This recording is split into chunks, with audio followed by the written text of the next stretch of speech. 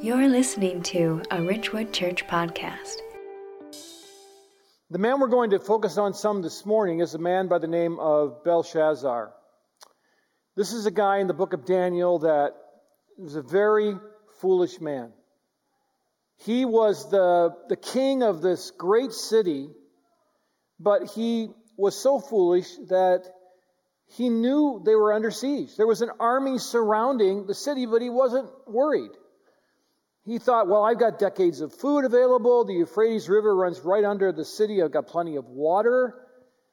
And then he threw this massive party, and he would pay for that. And right in the middle of it all, like we've seen in this whole book, right in the middle of it was this faithful servant named Daniel. And Daniel would have the unenviable job of telling Belshazzar that he would lose his throne. But of course, Daniel came and told the truth. He interpreted some strange letters that appeared on the wall of the palace. The king thought he was protected, but he wasn't, because he had put his security in the wrong place.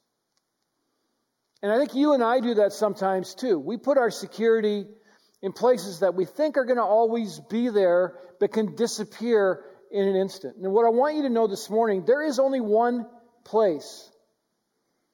There's only one place that's constant and secure, and that is the arms of God. And if you want to try to build your own security fences or your own security blankets or your own security forest, I would say don't do it. We're going to see this morning that you're just going to get sucked up into a lie, and you're going to be ruined by this fabricated and contrived sense of security. I don't want that for you. And so in the Word of God today, we're going to look and see how we can avoid that through the counsel of God. And so I want you to take your Bibles, your phone, or your tablet and turn to Daniel 5, beginning in verse 1. If you want to use that Bible in the seat back in front of you, it's page 742. So Daniel 5, beginning in verse 1. Now you remember where we are here in this narrative. Daniel was deported from Israel, from Judah, southern Israel, as a teenage boy all the way to Babylon. He's one of the brightest and the best, but he refused to be assimilated into Babylonian culture, risking his own life to do it. But his friends, well, they had to risk their lives in an even greater way, because Nebuchadnezzar was a bit of a narcissist, the king at that time. And Daniel had to interpret a dream for him. And he interpreted the dream as that Nebuchadnezzar would fall. And then Nebuchadnezzar overreacted and built this massive 90-foot statue of himself. Said, you got to worship this. Shadrach, Meshach, and Abednego said, we're not doing it. The sentence was, you're into an industrial furnace. Good luck with that. But God, he rescued them. It was amazing. And then another dream came in chapter 4, and Daniel had to interpret that too. And this one had equally bad news. And it came true. And Nebuchadnezzar became mad and lived like an animal for 7 years. But God in his grace gave him his throne back. But now there's a new king on the throne. And his name is Belshazzar. And he was there because he was an ancestor of the king Nebuchadnezzar. His father was the actual king over the whole area, but he tossed the power over to Belshazzar. Bad idea, terrible choice. Let's see what happens. He throws this lavish party, and then this haunting event took place. Look at 5, 1 through 4. King Belshazzar made a great feast for 1,000 of his lords, and drank wine in front of the 1,000. Belshazzar, when he tasted the wine, commanded that the vessels of gold and of silver that Nebuchadnezzar his father had taken out of the temple in Jerusalem be brought, that the king and his lords, his wives, and his concubines might drink from them. Then they brought in the golden vessels that had been taken out of the temple, the house of God in Jerusalem, and the king and his lords, his wives, and his concubines drank from them. They drank wine and praised the gods of gold and silver, bronze, iron, wood and stone. So this party has all the earmarks of a king who really thought he was too powerful to fail. He had put his security in this lavish city, in his power, in his own sense of accomplishment. And here's the first point I want to get to this morning. Satan will try to convince you that you can find security without God. This is one of his best ploys.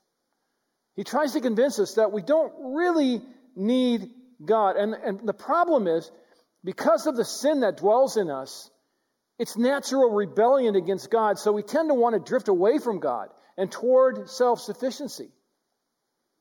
And when we do that, it ends up being a spiritual disaster. But that's exactly the way Satan wants it. He wants to destroy you.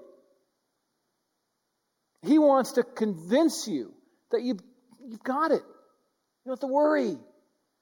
This world's going to be here forever. All the things I've accomplished will be here forever. But it's not true.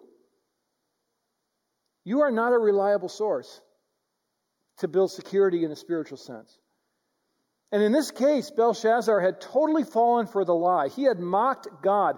Not only were they partying to drunkenness and idol worship, but he used the very utensils for eating and drinking that Nebuchadnezzar had stolen from the temple. That's a big deal.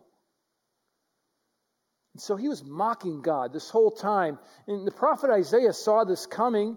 He prophesied about this in 47. For you have trusted in your wickedness and have said, no one sees me, and trouble shall fall upon you. You will not be able to put it off. And desolation shall come upon you suddenly, which you shall not know. Isaiah knew Belshazzar was lulled to sleep. Not only had he debased his responsibility as the monarch of that area, but he arrogantly mocked God. And his judgment was so dulled that at this very moment, the Persian army, which had surrounded the city, was diverting water so they could walk through a canal right under the city walls and dethrone him. He didn't have a clue. He was confident in himself that he was invincible. But here's what he forgot. That life can change really, really quickly. Life can change really quickly. And all of a sudden, all of our security blankets and our rugs that we put under us get tossed away. And it happens before we know it. That one phone call. That one moment we take our eyes off the road. That one sexual indiscretion. The knock on the door that every parent dreads can change our lives overnight. And if we're not prepared, it can be devastating. And so what I'm asking you to do this morning is to trust God and not yourself. Because frankly, you're not up to it. Because you're not in control of circumstances that are happening around you. And this certainly changed everything. If we look at verses 5 through 7, all of a sudden the king wasn't so brash and brave anymore when a terrifying event took place. Look at verse 5. Immediately the fingers of a human hand appeared and wrote on the plaster of the wall of the king's palace opposite the lampstand. So this is very detailed. And the king saw the hand as it wrote. Then the king's color changed, and his thoughts alarmed him. His limbs gave way, and his knees locked together. And in defense of the king, who wouldn't? You're at this party, and all of a sudden a human hand appears and starts writing on the wall. It's like more terrifying than when your children write on your wall with crayons and Sharpies. But here's the thing. All of these things that are happening in the book of Daniel were real. And the man who had the most powerful throne in the world had come in contact with the supernatural, and he fell to the ground. But he hadn't learned his lesson, because what does he do next? He calls in The same old group, the sorcerers, the magicians, the enchanters. And he should have called Daniel.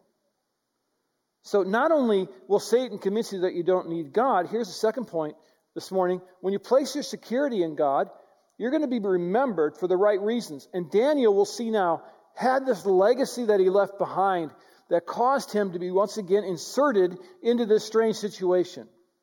So in verses 7 through 9, the king calls for these enchanters, these Chaldeans, this group of sorcerers, and the astrologers.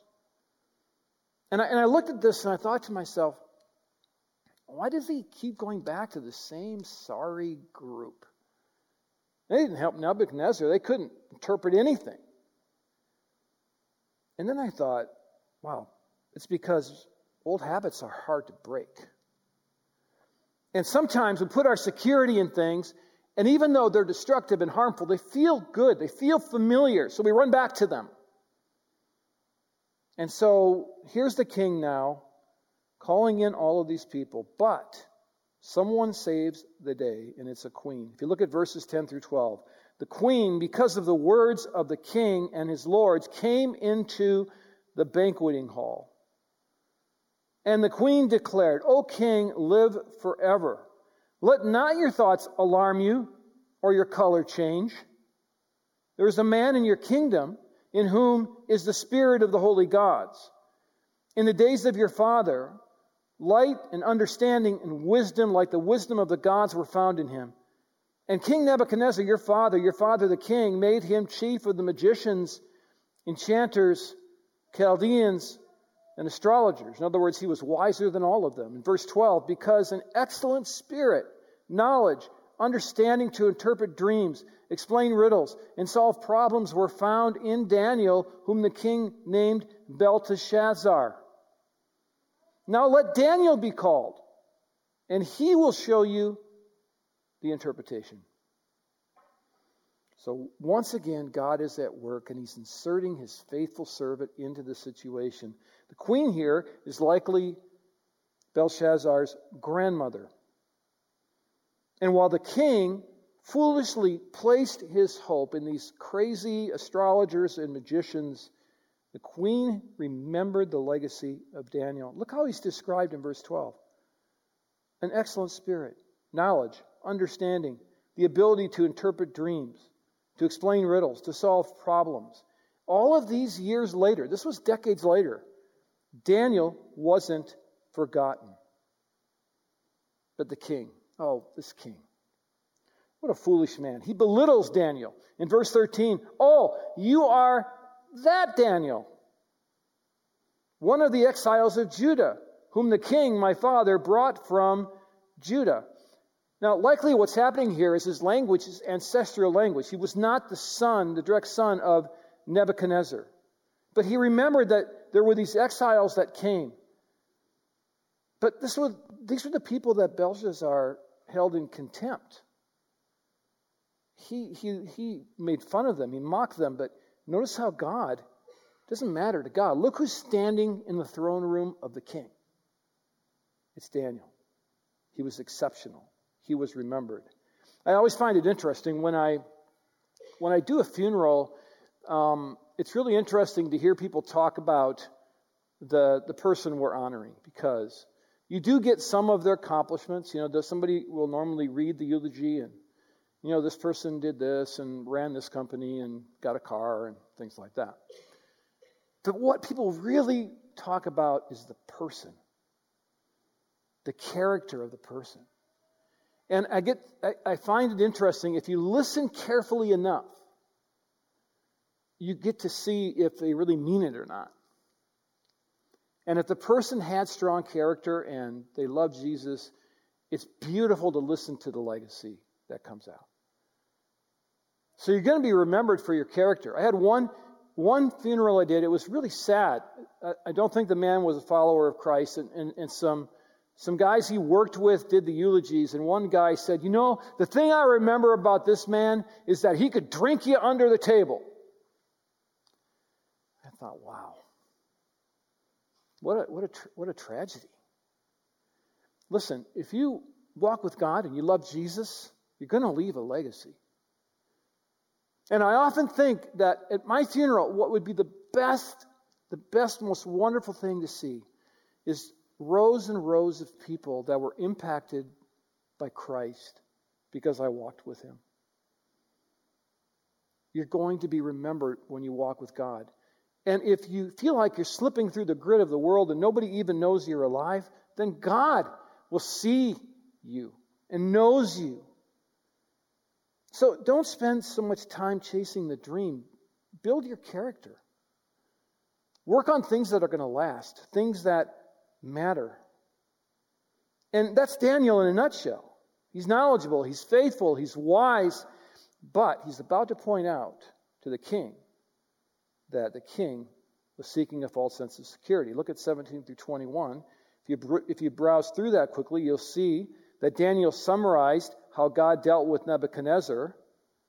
That great king had learned the hard way that God is sovereign, that God rules over nations, that God appoints kings according to his will. He understood this point right here. He understood that trusting God for your security is the only sensible thing to do. You know, sometimes when we talk about spiritual things and we talk about faith, we're really taking a leap off the cliff and we're just trusting that God can catch us. But this is really common sense. Back when Nebuchadnezzar had failed to recognize God, he had been humbled in a big way. He had to live like an animal for 7 years. But God, in his grace, gave him his throne back. But believe me, the royal family, even though this was decades later, 20 to 30 years later, they would have remembered all of that. But sadly, this current king, Belshazzar, hadn't learned from that experience. And now God's going to judge him for his arrogance. So look at 24 through 28. Then, from his presence, the hand was sent, and this writing was inscribed. And this is the writing that was inscribed. Mene, Mene, Tekel, Parsin. And then in 26 is the interpretation of the matter. So here's what it means. Mene, God has numbered the days of your kingdom and brought it to an end. Tekel, you have been weighed in the balances and found wanting. Perez, which is a bit of a different word than parsin, but it means that your kingdom will be divided, given to the Medes and the Persians. And if you read the verbs and different vowels and attach it to Aramaic consonants, here's what it really means. Numbered, weighed, divided. Numbered, weighed, divided. Belshazzar's days were really, really numbered. And that's probably why there's a repetition there. The king had been weighed in the balance. He had been found wanting, and as a result, his kingdom would be divided between the Medes and the Persians. And just think of Daniel, like these letters are all a mystery. He comes in, he solves it just like that, but it's not like he's saying, hey, king, I got some great news for you. It's really courageous. He's a truth teller. I love that.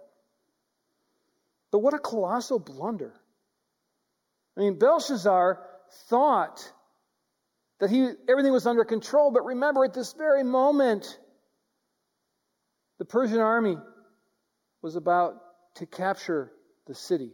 What they were doing is they were doing canals. They were diverting water so they could just walk under the walls, and the king was drunk and asleep spiritually. It was terrible to watch.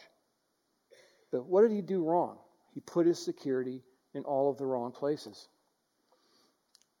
I had a time in my life where I was doing that completely. I was broadcasting, and I was trying to build my own kingdom. And I was really restless, and I was looking for that next job, that next climb up the ladder. But my little kingdom didn't work so well. It became kind of a spiritual train wreck, to be honest. And so I remember one day specifically, I was broadcasting a game between the Atlanta Falcons and the Arizona Cardinals. It was in Atlanta. It was Christmas Eve day. And this would have been really unusual for me because I loved that job, and I loved getting up in the morning and going like, whoa, I get to go to do an NFL game today. This is awesome. But I was sitting there, and it struck me that this wasn't working. And I thought, what am I doing here? And I said to God, I said, God, I need you to release me from this. I am so tired. I'm tired of trying to climb the ladder. I'm just tired of trying to be a good Christian and build my own little kingdom. It's not working. And as God would have it, a month later, the station was sold to someone else. They didn't need me anymore, and I didn't have a job for 16 months. And I couldn't find one to save my life. I mean, I was applying for jobs that were way, way underneath my capabilities and my resume, and I fought depression. But God had a plan in all of that. What was He doing? He was taking me from broadcasting into ministry. And because I was over here building my little broadcasting kingdom, I would have never done that on my own. I remember when a church came and asked, "Did you think about being a pastor?" "Are you kidding?" That's for a lot of you probably say now, but I said, "Are you kidding? I'm a broadcaster." 16 months later, I finally got the message. But you see, God had to humble me. He had to strip away the things that I thought were important. The things that I had put my security in were not the things He wanted me to. And that's what we do as human beings, isn't it? We put our security in everything but God, in crazy things, like retirement savings, as if that can't disappear, in degrees, in having the perfect spouse, and raising the perfect kids who one day will take care of us. Those of you who have kids know that doesn't always work out. We even put our trust in self-righteousness. You know, I'm pretty holy, so I'll be okay. And I think sometimes we think of ourselves as, you know, we're pretty well put together, but we need God to kind of to top off the gas tank. But let me just tell you what I've discovered over the years. I've discovered that I am a totally broken man. Totally. And I'm held together, honestly, by the duct tape of God's grace. Day after day, minute by minute. It's God's grace. I have nothing to bring to the table spiritually that can help this equation at all. And I think that fuels my desire to pursue God, to learn more about God, and to love God. But it starts with a humbling. And that's what God was doing in this whole event. But because I'm not very bright, I had to learn the hard way too. And you see, Belshazzar had chosen to put his security in his power. He didn't need God. He had the big city. He had water. He had food. Well, Daniel was once again summoned, and he came into the middle of it. And in fact, the writing on the wall turned out to be absolutely true. If you look at verse 30, we see that Belshazzar's imagined security blanket was going to be torn out from under him, and it was really no security at all. 30, that very night, Belshazzar, the Chaldean king, was killed, and Darius the Mede received the kingdom, being about 62 years old. And just like that, this was the king of Babylon. This was powerful, long-standing kingdom. And just like that, it was gone. And so I'm going to leave you with this point today. Put your trust in God now, because life changes in an instant. The book of Daniel is really interesting. This all happened in 539 BC. But the Daniel story isn't finished yet. And in fact, the book was going to become more and more now future-oriented. And what we'll see is those who refuse to repent, like Belshazzar, will face a coming judgment when Jesus returns. And so there's a practical part of this that affects our daily lives, but there's a spiritual part of this where there is judgment for the wicked. Revelation 19:15. This is from the pen of John. From his mouth comes a sharp sword, with which to strike down the nations, and he will rule them with a rod of iron. He will tread the winepress of the fury of the wrath of God the Almighty. What does that mean? He's going to come and he's going to strike down the wicked. And it's going to look like the fury of stamping grapes in a winepress because of the wrath of God against sin. Don't let yourself be caught in that. Submit yourself to God. And as the book now becomes more and more apocalyptic in nature, we're going to see that all of this has a future judgment and rewards. But what was the king doing? He was spiritually asleep. So let me ask you a couple questions this morning. Are you spiritually asleep? Where have you placed your trust? Have you placed your trust in other people? Have you placed your trust in your circumstances? In the money that you've earned? In the job that you think is going to last forever? Where have you placed your trust? We saw this morning a king that had made all the wrong decisions. And he hadn't even learned from the past, and he put his trust in this vast empire. And it must have looked to everyone like it was invincible. Except it wasn't. So this morning I'm asking you to run toward the arms of God. He loves you so much that he sent his own Son, Jesus Christ, into the world. So that all of that sin, all of that rebellion, all of that desire to go and build our own kingdoms, well, that sin was put on him. And he died and he atoned for it as his blood ran red on the cross. And so through faith in Jesus and repentance of sin, you can live forever. You can be secure. Because when you're a follower of Christ, no one can ultimately crush you. Life cannot divert you from God's plan. You are safe in the arms of God. Belshazzar was a foolish man. He put his security in all the wrong places. I don't want you to do that. So why don't you just take a moment in the quietness of your own spirit. Maybe there's a place in your life where you know that you haven't given it to God, that you're trying to hold on to it. You're trying to put a fence around it. Maybe you're putting on a mask for other people, and it's just exhausting. And you're like me, and you're going, I don't want to do this anymore.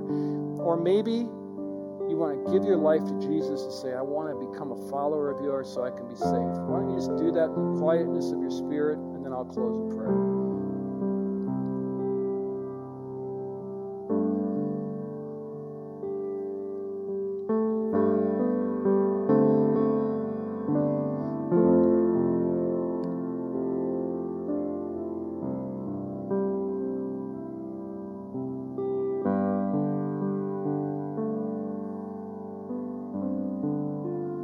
Dear God, as the shepherd of this church, I want what's best for these wonderful sheep. And what's best is to run to you, because you are the ultimate shepherd. You are the groom. You are our Savior. And so, God, I pray that each of us would learn that our security blankets and all the things that we depend on in our lives are just temporal. And the only thing that lasts and the only thing that ultimately matters is serving you, submitting to you, loving you, telling others about you. And so, God, I pray if there's anyone here that is just realizing that they need you, that you would draw them to yourself. That you would hear the words of repentance for our arrogance and pride. And that as we sing now, we would lift you up as the God who is the King of Kings and the Lord of Lords, sovereign and good and loving and kind and full of grace. And we sing that now with open hearts. And I pray this in Jesus' name. Amen. Thank you for joining us on the Ridgewood Church podcast. For more faith-based resources or information about Ridgewood Church, visit us at myrwc.org.